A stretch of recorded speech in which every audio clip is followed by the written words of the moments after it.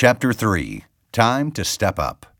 Life shrinks or expands in proportion to one's courage. Anais Nin.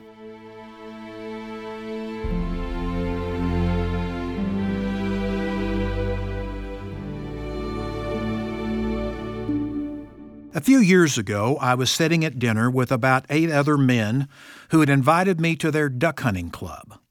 Everything about the lodge oozed with rustic manhood. Thick, 4-foot logs blazed and snapped in the fireplace. Above the massive mantel, a half-dozen mounted mallards were cupped, ready for landing in a watery thicket. The meal set before us was, what else? Meaty, succulent servings of waterfowl. A glance in any direction revealed a whole room of boots, belt buckles, and boisterous laughter. The group at our table, like most others, consisted of guys who didn't know each other. Many had never met before this night. So the conversation, not unexpectedly, gravitated toward the thoughts of the next day's hunt, to highlights of previous exploits embellished with all kinds of noises, sweeping arm gestures, the stories growing bigger with the telling. Sure, there was some male bonding going on. We were partners in forks and knives, soon to be shotguns and hunting vests. And though the conversation was a little more interesting than everyday talk, it was still exactly what you'd have predicted. Bring any bunch of guys into the same setting, and the only difference would be the details. Different faces talking the same stuff. Maybe it's because I'm in my 60s and I can get away with it, or maybe it's only because I've heard all this before, but I've found that as I grow older, I tire of disposable small talk much more easily. So after asking permission of our host, I popped out a question that I knew would change the tone around the table. It's a question I love asking men. What is the most courageous thing you have ever done? When a man pulls back the veneer and asks a penetrating question like this, an awkward silence can suddenly descend, sucking the words right out of the room. Men's brains sort of catch and hang up. You can almost see them spinning and searching, trying to process. And yet I've discovered that even though the responses are often slow in coming, it's a question men truly love to answer. I've heard stirring stories of men doing their duty at key points in their lives, being faithful to their wives when no one was looking, giving up pornography and confessing it to their wives, tackling difficult issues with their children, doing what is right in the workplace, even when it's not convenient or profitable.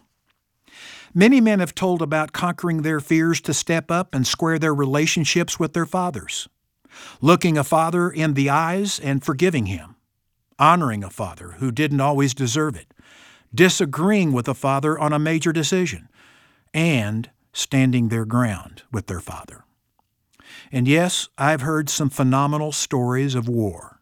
Heroic soldiers who grabbed grenades in midair and threw them back at the enemy. I've determined that the man who claims he's never done anything courageous doesn't understand what courage really is, or how often he faces decisions that require real courage. It takes courage to step up.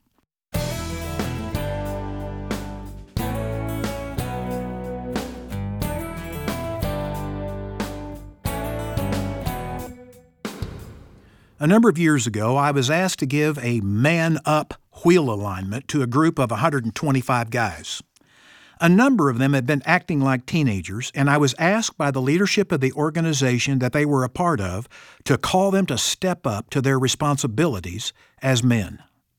I spoke to these men about the 5 stages of a man's journey through life, of boyhood, adolescence, manhood, mentor, and patriarch, and his responsibilities at each stage.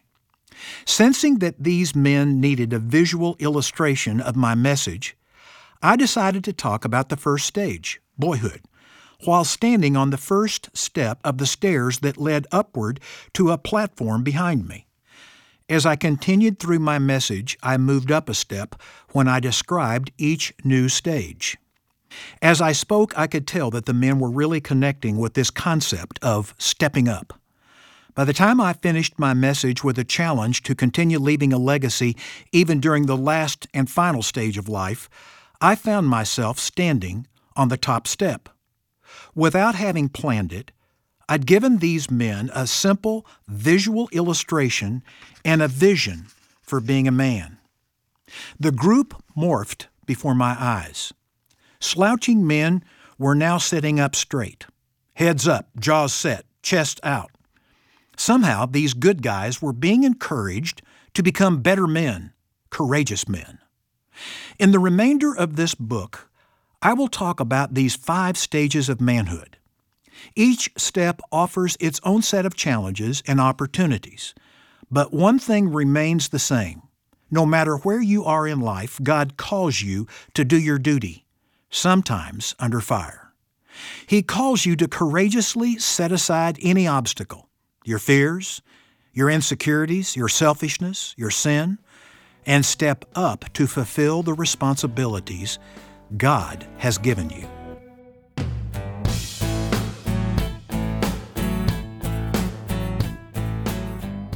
As I've studied the subject of manhood over the past 3 decades, I've looked for the very finest definitions of true manhood.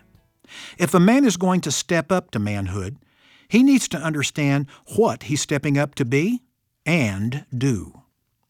2 of my favorite definitions offer men a north star to navigate through life.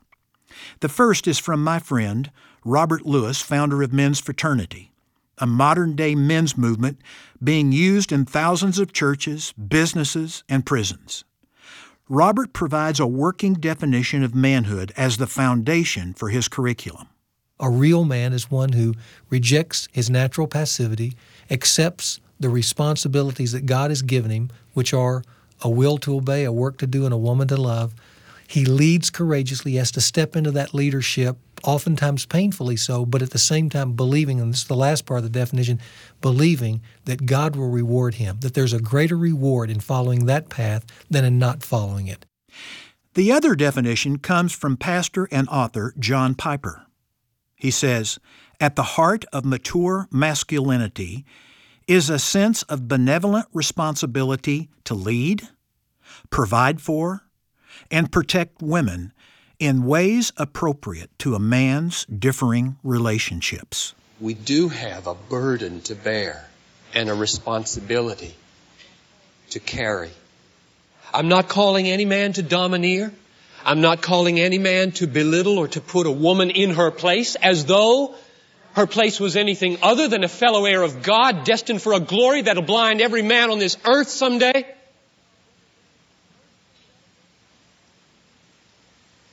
I'm calling the men to stoop down and let God put on your back a great responsibility of servant leadership. It's a call that we should take risks, fellas. It's risky business to be a leader in a church or a nation or a family or at work. It's a call to pray like we've never prayed before for help. It's a call to be in the Word, to find out what God expects of us in the right proportion and right balance, because we're so sinful that we're so prone to get out of balance one way in domineering or one way in passivity. We must be in the Word every day, pleading for God to open His will to us. It's a call to plan things more than we do, to be more intentional, not to be drifters who just go with the mood of the moment, never have anything planned for the family. No prayer plan, no devotion plan, no times out planned. What do you got planned for tomorrow? I blew it entirely. It's a call to be disciplined and ordered. Some guys have an awful time with that. To be orderly and disciplined. How can you lead if you're so disordered in your life? It's a call to be tender-hearted and sensitive. You're not talking drill sergeant when you talk leadership in the home and in relationship to women. You're talking sensitivity, tender-heartedness, open-mindedness. It's a call to take the initiative to make sure there's time and place to talk about what needs to be talked about. Now, I'm not saying a woman can't get you together to talk. I'm saying primarily the guy ought to feel the responsibility to get it going.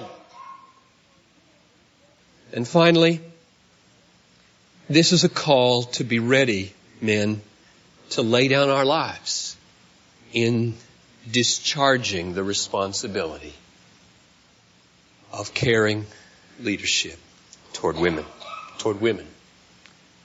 Why do the women and children get off the boat first?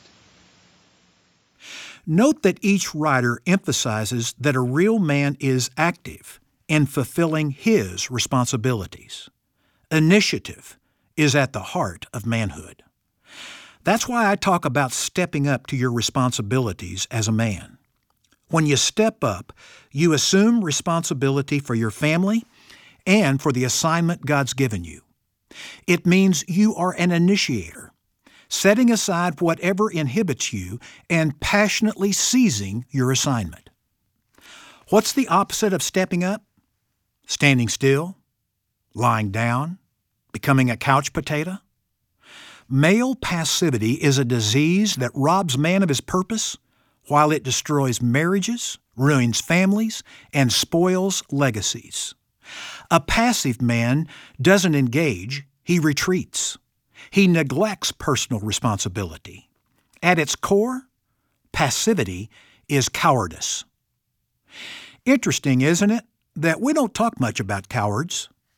No man wants to be labeled a coward.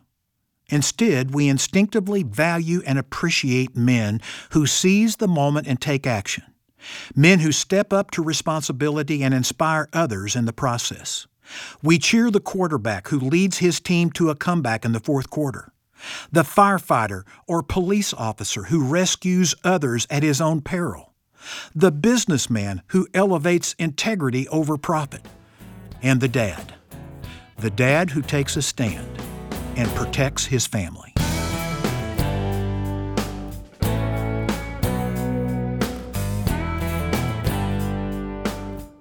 In the days that followed the terrorist attacks of September 11, 2001, I was impressed by the stories of courageous men who ran toward those burning Twin Towers and risked or sacrificed their lives to help others. Peggy Noonan nailed it in her piece for the Wall Street Journal when she wrote, "Men are back.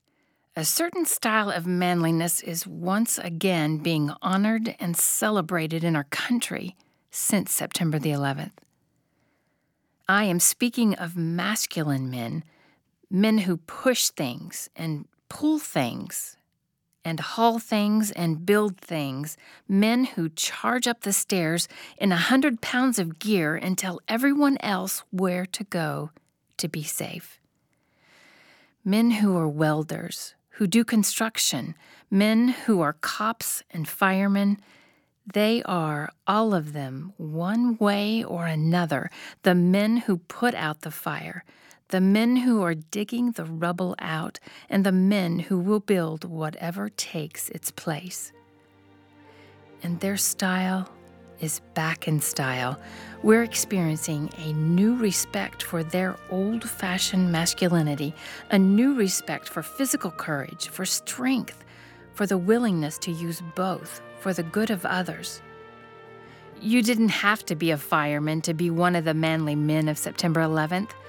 Those businessmen on Flight 93, which was supposed to hit Washington, the businessmen who didn't live by their hands or their backs, but who found out what was happening to their country. They said goodbye to the people they loved, snapped the cell phone shut, and said, "Let's roll." Those were tough men, the ones who forced that plane down in Pennsylvania. They were tough, brave guys.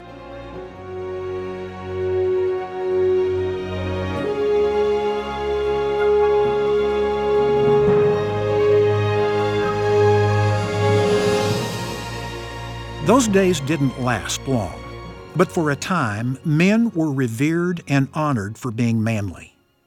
We had been attacked, And men did what men do. They protected and defended, and they took on the enemy. They enlisted. They fought.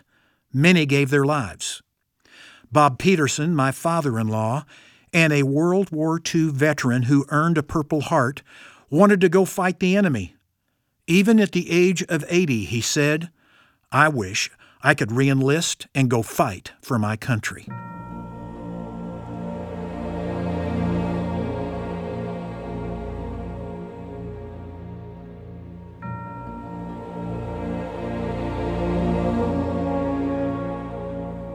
Men today are realizing that another crisis is upon us. There are no bullets or bombs, but we are on a battlefield all the same. It's a fight for our families and our future. And for this fight, we need men who are willing to bravely step up and be the tough, courageous men God has designed them to be. Winston Churchill is often quoted as saying, "There comes into the life of every man a task for which he, and he alone, is uniquely suited. What a shame if that moment finds him either unwilling or unprepared for that which would become his finest hour." Every man has a task for which he is uniquely suited. You may have already discovered this, or you may be yearning for purpose or direction. Whether you're a young man or you are nearing the end of your life, my charge to you is this: press into the battle. Fill your lungs with smoke from the front lines and finish strong. Be prepared to shine when presented with your finest hour.